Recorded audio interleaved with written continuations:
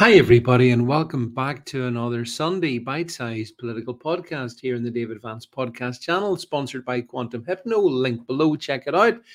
Don't forget to sign up to my Substack, link below, check it out as well. Okay, shall we chat a little bit about something I've been talking about for, as you know, quite a while, and that is that I believe that by the end of the next Parliament, Brexit will be entirely undone and the UK will have returned into the European Union because that's what the globalists want. We were never supposed to have left, so they want us back.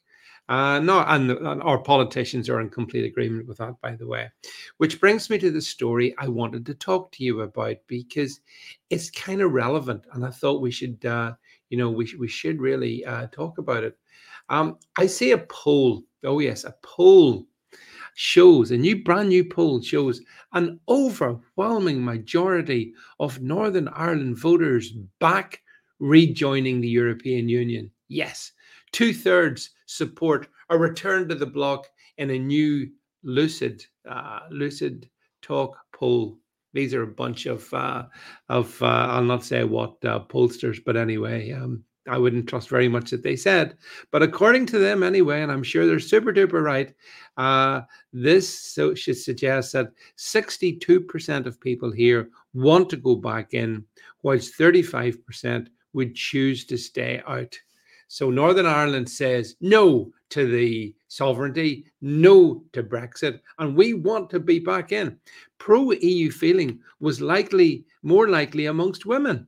Oh, such bliss, than it was amongst men. So 70% of women want back in, only 53% of men want back in.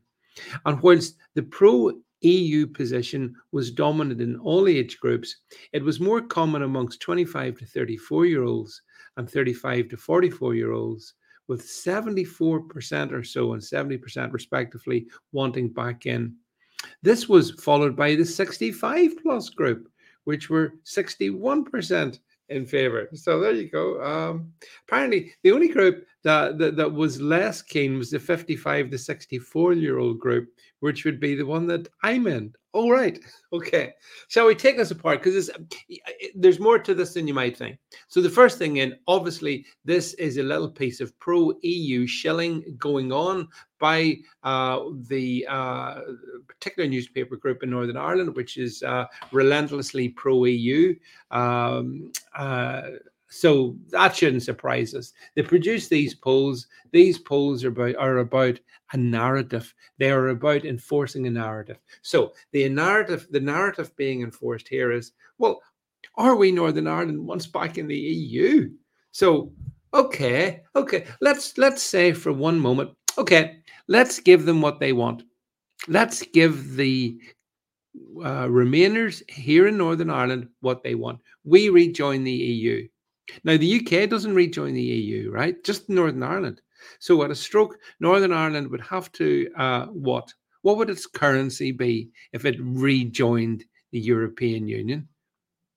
Oh, it would still be the pound, would it? Oh, right. So we'd be in the we'd be in the EU, and the rest of the UK wouldn't be, but we'd still have the pound sterling, and presumably we'd be managing our own economy in sync with EU laws, without any note or any regard for what's happening at Westminster.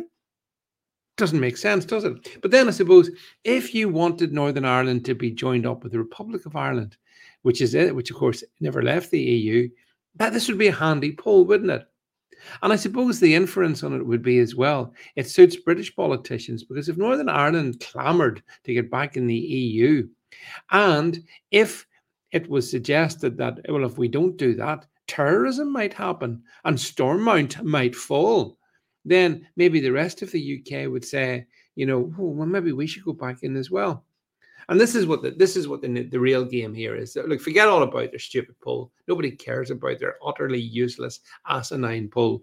The point about it is that they are determined. This is the elite, the media, the political elitists.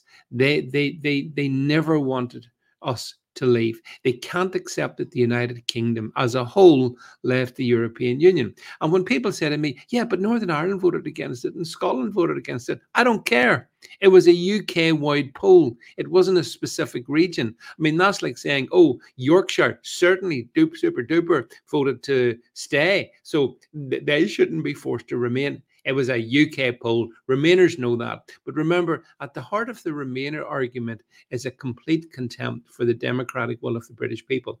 And at the heart of these polls, which we see being conducted, is a complete contempt for the will of the British people. The British people did the thing that they weren't supposed to do. We voted to be independent again. And that was never supposed to have been the outcome. David Cameron didn't expect that to be the outcome.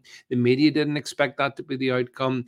The EU didn't expect that to be the outcome. But we showed them, my friends, we showed them, us Brexiteers, we stood and we put our X in the box, and there was a fantastic mood about in 2016. But 2024, it's all changed. The politicians have spent 8 years betraying Brexit, and now they're beginning to do their little victory lap, because they're going to try and get us to the point where we will rejoin the European Union. I keep telling you this because it's going to happen, and I think I just need to speak up and point it out. Thanks for listening.